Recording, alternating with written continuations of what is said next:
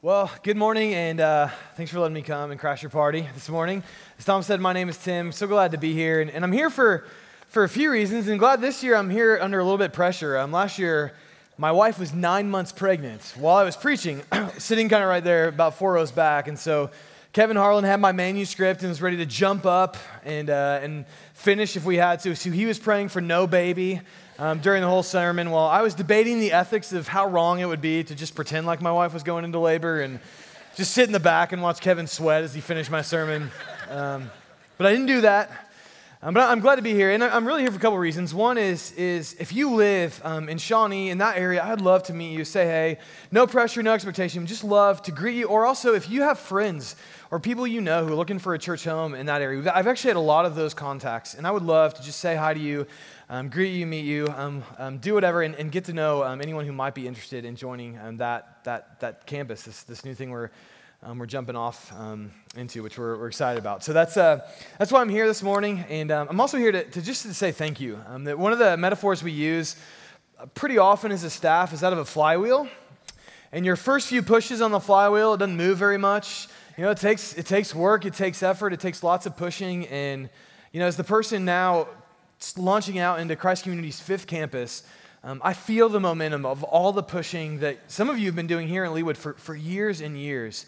And I feel that. I feel the momentum that's pushed. That we have people who are joining Shawnee who visited here at one point at Leawood, but it's too far to drive and keep this their campus or keep this their church. But they're coming because they visited here and loved it so much.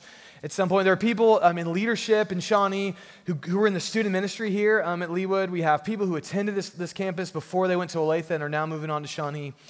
So thank you. You guys are the ones who held their babies, who taught them in student ministry.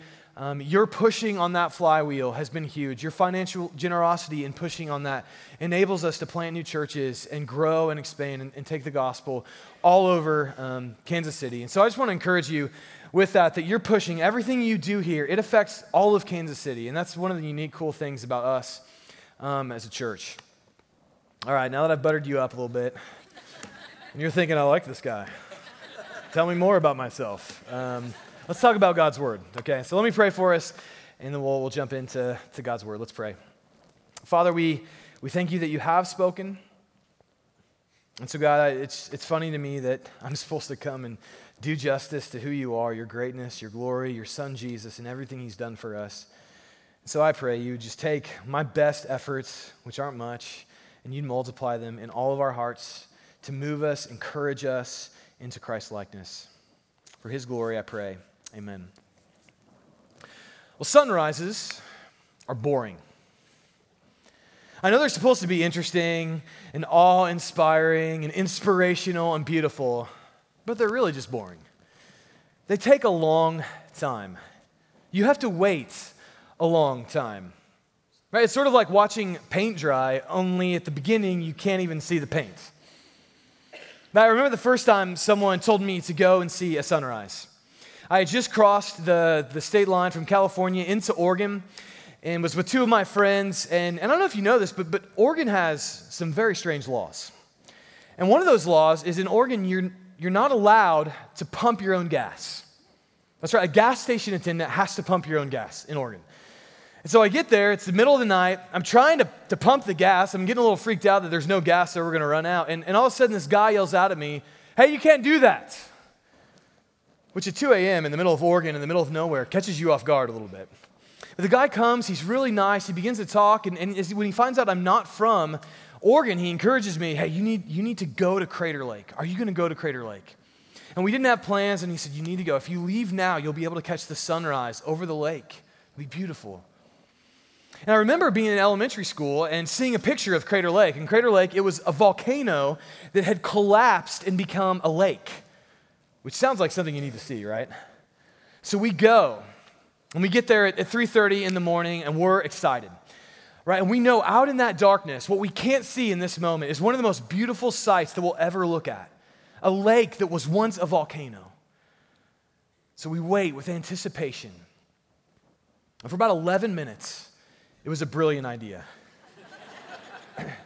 And then we realized we're tired. It's cold. This is going to take hours.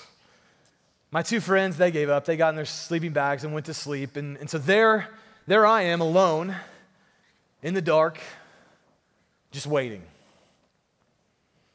And that story, that experience, is why I get Zechariah in the song that he wrote that we just heard Tom read, why he uses the sunrise as his central metaphor. That when he thought of faith, when he thought of trusting God, the place he went was the sunrise. Because he knew if you followed God, it probably means at some point you're going to wait. And you're probably going to be waiting a while. But that's why he goes to the sunrise as the metaphor. And the experience that he speaks of here, I think we have as well. That Zechariah had been waiting for God to show up, waiting for God to reveal himself, waiting for God to come. And he's still waiting. Some of you can relate, right? You're waiting.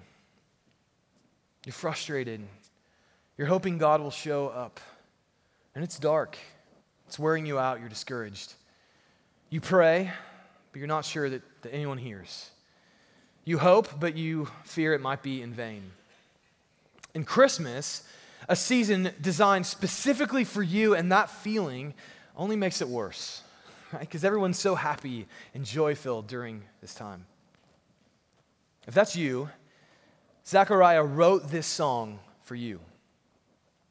And if that's not you, it will be at some point.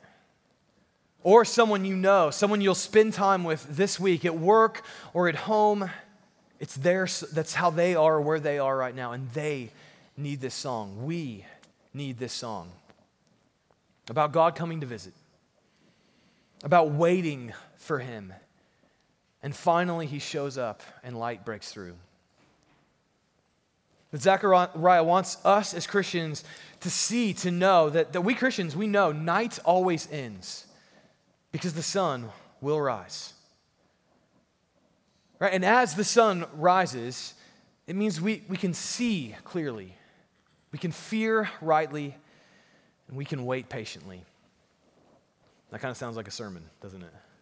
So let's look at the song under those headings. We can see clearly, we fear rightly, we wait patiently. Well, if you were here a couple of weeks ago, Kenny Cluett preached, and he told the story of how Zechariah learned he was going to have a child. And the story is interesting. An angel actually comes to Zechariah and says, you're going to have a baby, you're going to have a son, and that son is going to be the one who prepares the way for God to come and visit. He's going to prepare the way for the Messiah. If you remember the story, Zechariah doesn't believe the angel. He doubts. And so the angel says, that's fine. You doubt. You're going to be silent. You're not going to be able to speak until the child is born. And I remember reading that story as a kid thinking, if an angel came and told me something, I think I'd be convinced. Right? Maybe not. Maybe there'd be some doubt there. What is Zechariah's problem? I think a little bit down the road in life now, I understand, I think, why Zechariah doubted in that moment. See, him and his wife, Elizabeth, had probably been praying for a child for years, wrestling with infertility. Probably prayed for a child long past the day when it was even physically possible. And here comes an angel to say, just wait a little longer. And I've prayed for people like that, waiting for a child, and they never got pregnant. And so I understand why Zechariah maybe in this moment just says, I can't believe. And he's not right for that. That's why the angel says, listen, you should believe. And that's why I think Zechariah is given this gift of silence for 9 months to not speak so he can begin to see clearly that we never are to give up on God. Never. It's never too late with him. There's never a moment for us to doubt that he can say or do anything.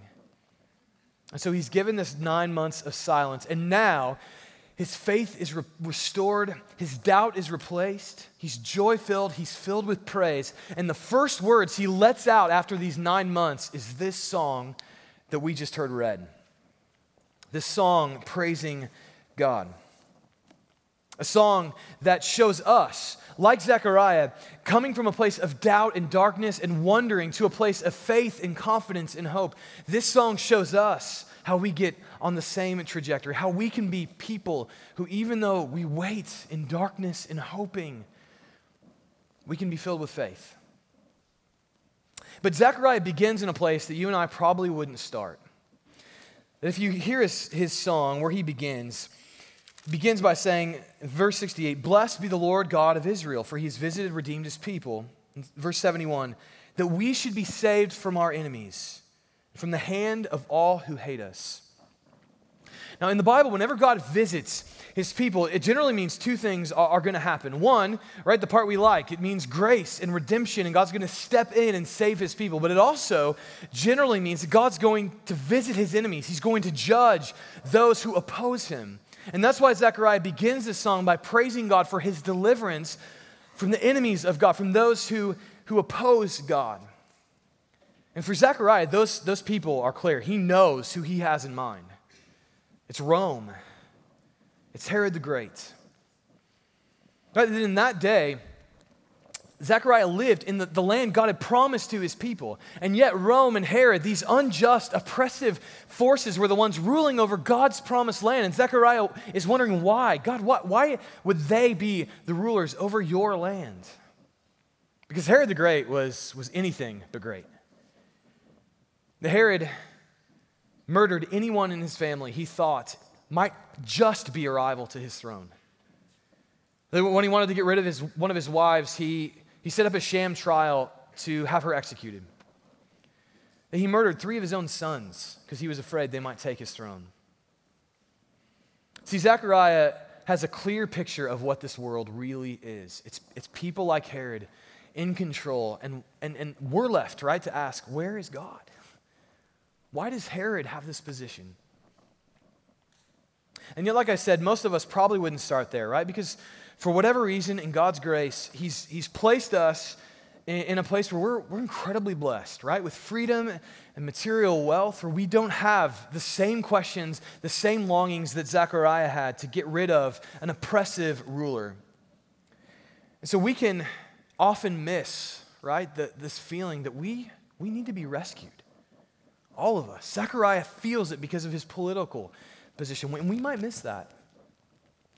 And yet, I say all that, and if we dug below the surface of most of our lives, I bet everyone in this room has had that feeling or has that feeling. We're just waiting for God to step in, to save us. That maybe it's your marriage, and you feel like the only way it's going to survive is if God comes in and saves you. That maybe it's depression. You're just filled with sadness and a cloud of despair, and you're just waiting for God to come and be your joy. Or maybe it's your school, right? And you have a difficult teacher or a difficult fellow student, and it's just hard to go and be there, and you're just waiting for God to step in. Or maybe you're facing disease or death itself, and you're longing for God to come and heal and make right. If you live long enough in this world, you will feel this sense of a longing for God to come and rescue you. That we need rescued. And Zechariah feels that. He's calling for that. He's asking for that. And now he's announcing that with God's visitation, that's going to happen. Right? But sometimes coming to church, it can just make that feeling of darkness, of despair, it can just make it worse, right? Because you look around and think, everyone else seems to be just fine. Right? They all look like they're doing well, and I'm not. What's my problem? And yet, as a pastor, we know the stories, right, of the struggles, the hardships, the difficulties in all of your lives, that we come as a people longing for rescue. Even when we look like we have it together, even when we look like we don't have any problems, we are a church, a people who need rescue, who need God to step in. And if that's where you're at, if you feel that, Christmas was designed for us, for you, to speak both of the reality of the dark world, right? Zechariah doesn't sing about easy stuff. He sings about the need to be saved from oppressive rulers. This is a dark place, and yet it's not hopeless. The light is coming. It has come. It will come. Because we Christians, we know night will end. Because the sun always rises. And as the sun rises, as we look at Jesus, that becomes more and more clear to us. We're able to see more clearly. As Zechariah wants us to see, right, that God is coming, and he's coming in power. And he uses an image that to us we probably don't connect with as well. In verse 69, he says that God has raised up a horn of salvation for us in the house of his servant David. Right? And we don't use the image of a horn very much, but in that day it was a symbol of might and power. And what Zechariah was saying, what he was singing, is that God is coming, and he's coming to save his people in power and in strength and in might, and there's nothing that can stop him. Nothing. He is coming. And far more can be mended than any of us know. That night will end because the sun always rises. And in this world, it can be easy as we sit and we wait in darkness to think darkness is all there is, that will have the final word. But the sunrise, the story of Christmas, helps us to see clearer. Darkness is not the last word. The light that's breaking through, that has the last word. And so, as the sun rises, we can begin to see more clearly. But secondly, we begin to fear rightly. As Zechariah moves from giving us this powerful portrait of God to what his son was going to do and be, John the Baptist, right? He lays out the message of what John the Baptist is going to say, and it's a good message. It's encouraging that verse 77, John the Baptist, he's going to give knowledge of salvation to God's people in the forgiveness of their sins because of the tender mercy of God. That sounds good. Salvation, forgiveness, tender mercy. Right? That stuff, put it on a Christmas card. That'll sell. And yet, those of us who've read ahead to John the Baptist preaching know there's a little bit of a disconnect, at least to me. Here's some samples of John the Baptist preaching, which I don't know sound like tender mercy to me. His first words in Luke's gospel are, "You brood of vipers, who warned you to flee from the wrath to come? That even now the axe is laid to the root of the trees. And every tree that does not bear good fruit is cut down and thrown into the fire." That doesn't sound like tender mercy to me. I don't know that I'd put that on a Christmas card, right? So why? And the reason, why would Zechariah prophesy about his son with one message and John come with something seemingly totally different? I think one thing we have to remember in asking that question is what John the Baptist's role was. Right? And Zechariah tells us in verse 76, he says, "And you, child, you'll be called prophet of the Most High, for you will go before the Lord to prepare his ways." John the Baptist's role, it was to prepare us to meet God. To prepare us to meet God. Now maybe you're not a Christian, and you hear John the Baptist preaching, and you think, that's the reason I'm not a Christian. Because there's stuff like that in the Bible, like really hard, abrasive, just offensive message. Right? I can't go with that. And I understand that. But let's ask the question, why does John the Baptist's message prepare us to meet God? How does this abrasive, kind of offensive message prepare our hearts for the Messiah to come in? Well, let me answer that question with a story. Now, while I was attending seminary, I worked at Starbucks. And I loved my job for the most part. There was one part that was frustrating. That was there was just a group of customers that would walk in with the assumption that they were God and I was their minion, which was really annoying. And so there's one guy one day, he comes in and he's ordering his drink. And he comes up to the register. I'm making drinks. We have someone totally new at the register taking his drink. He comes in and he just orders, "I want a tall cappuccino, pink and blue."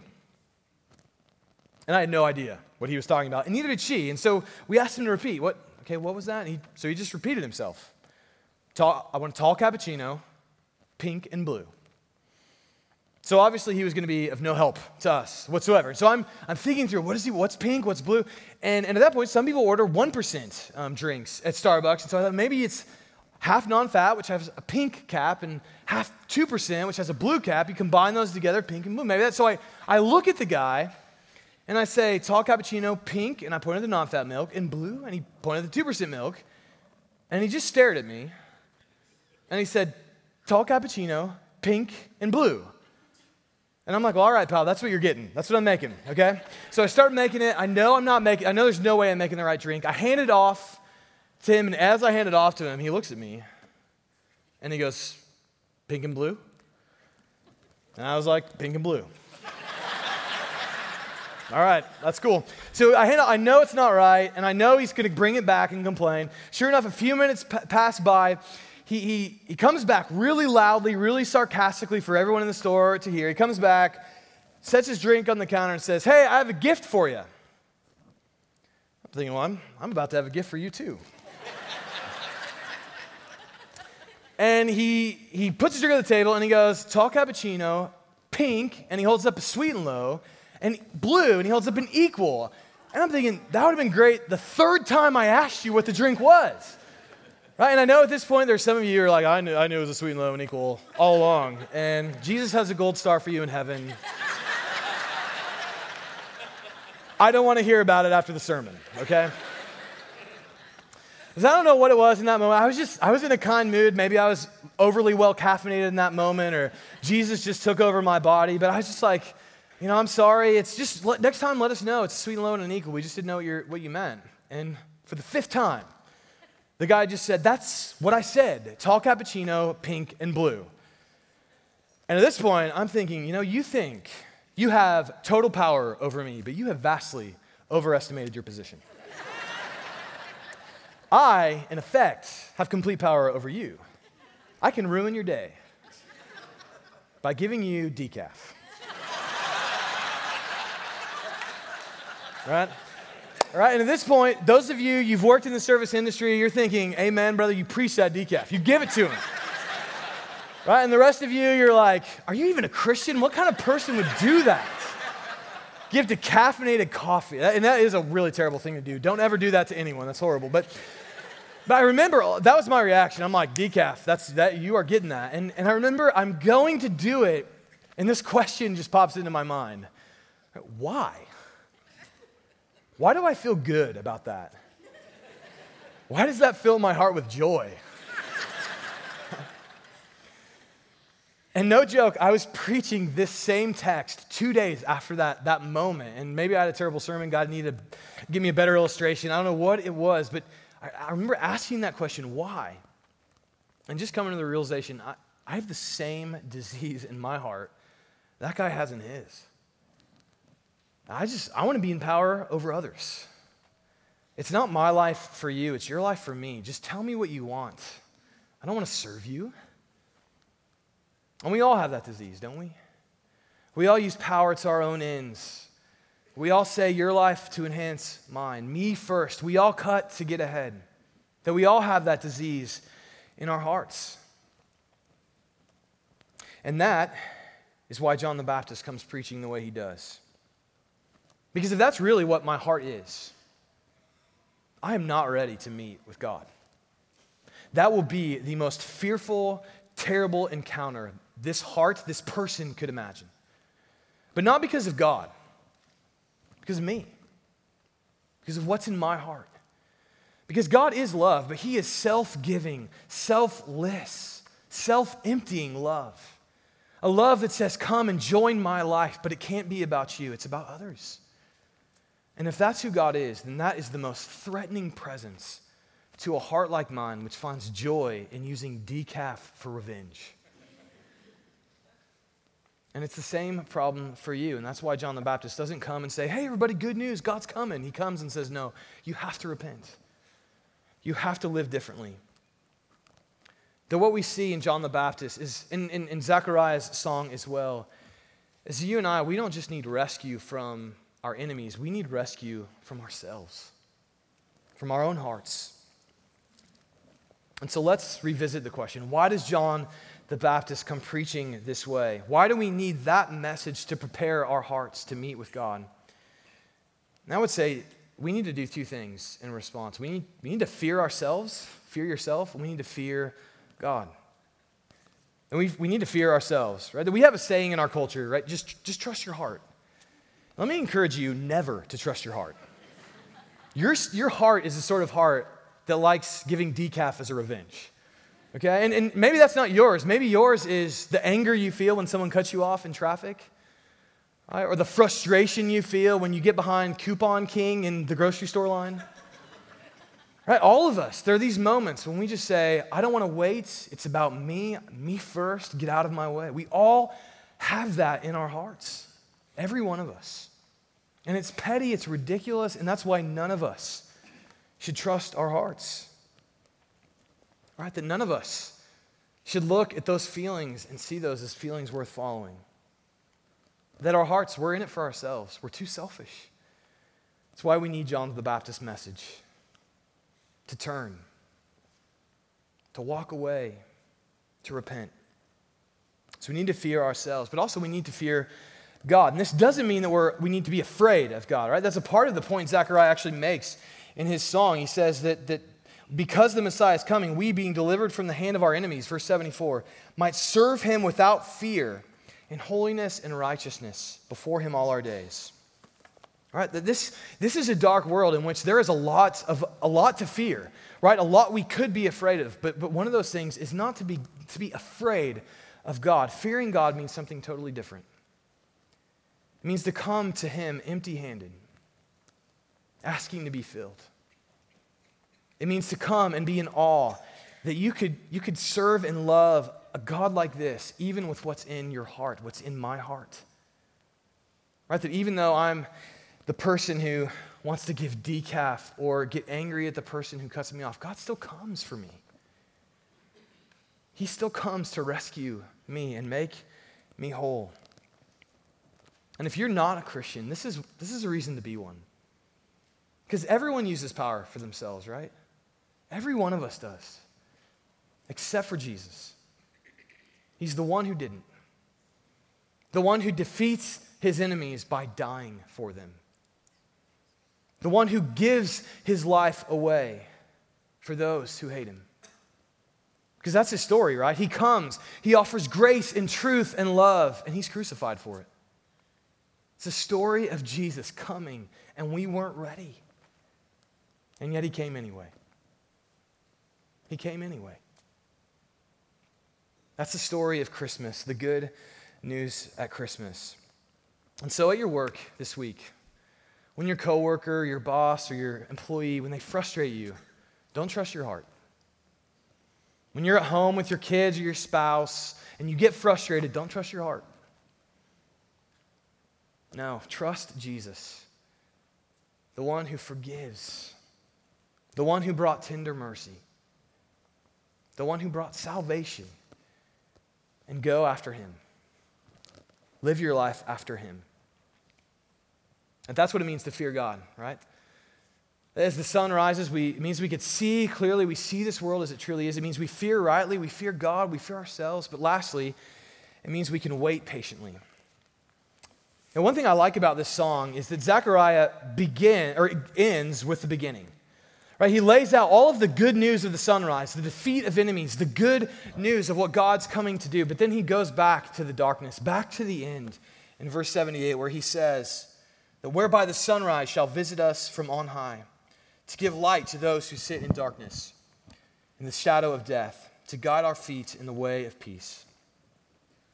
Right? That God is coming to give us life.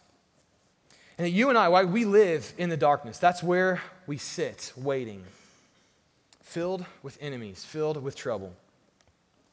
And Zechariah, he calls us to do two things in the midst of our waiting: to remember and to look east. Now that we're called to remember. That's Zechariah's name. Actually, God remembers.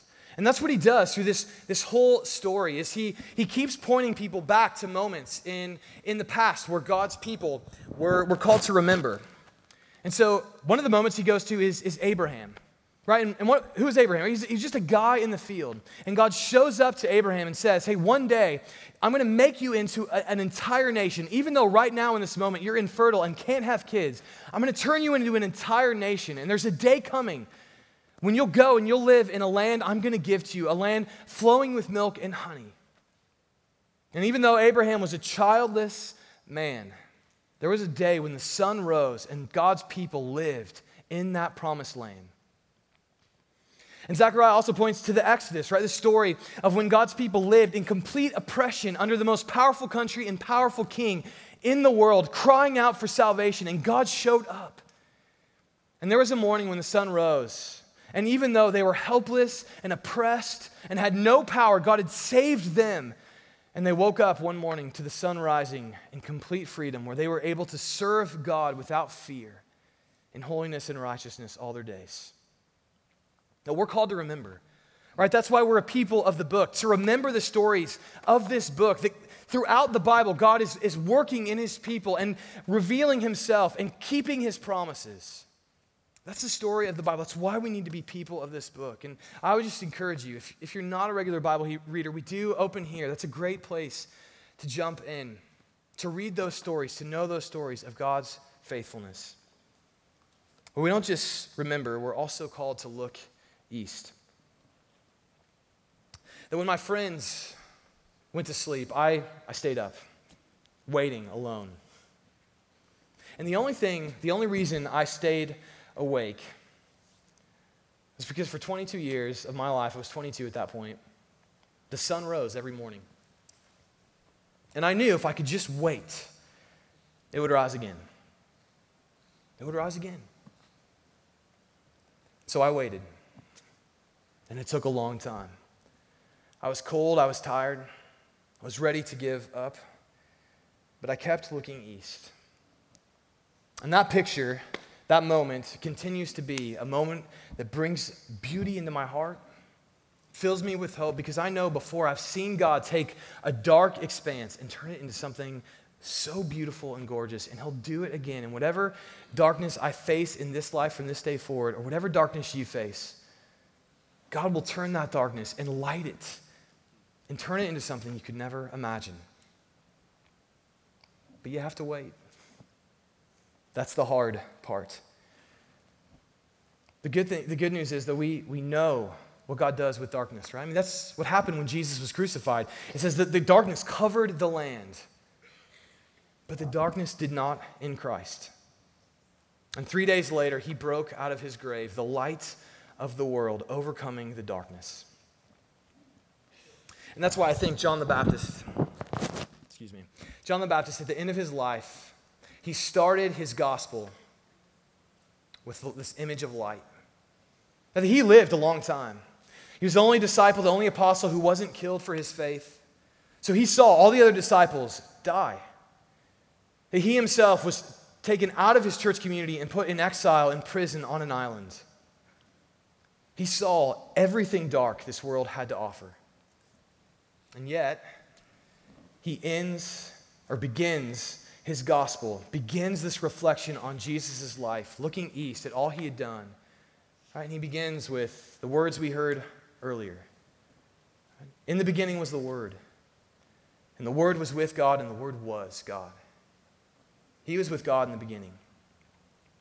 All things were made through him, and without him was not anything made that was made.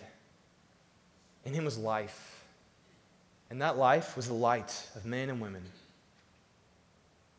And that light shines in the darkness, and the darkness has not overcome it. Let's pray. God, that's our hope. That the light shines in the darkness has not overcome it. And so I pray, whatever our darkness is in our heart this morning, we could wait. And wait patiently. In faith and in trusting, knowing the sun keeps rising, knowing that night will end because of Jesus, the light of the world, our hope, our trust, our love. God, none of us have the strength for that. We need your Spirit to come into our hearts, to fill us with that light. And I trust you would do it now for your glory, the glory of your Son, Jesus. Amen.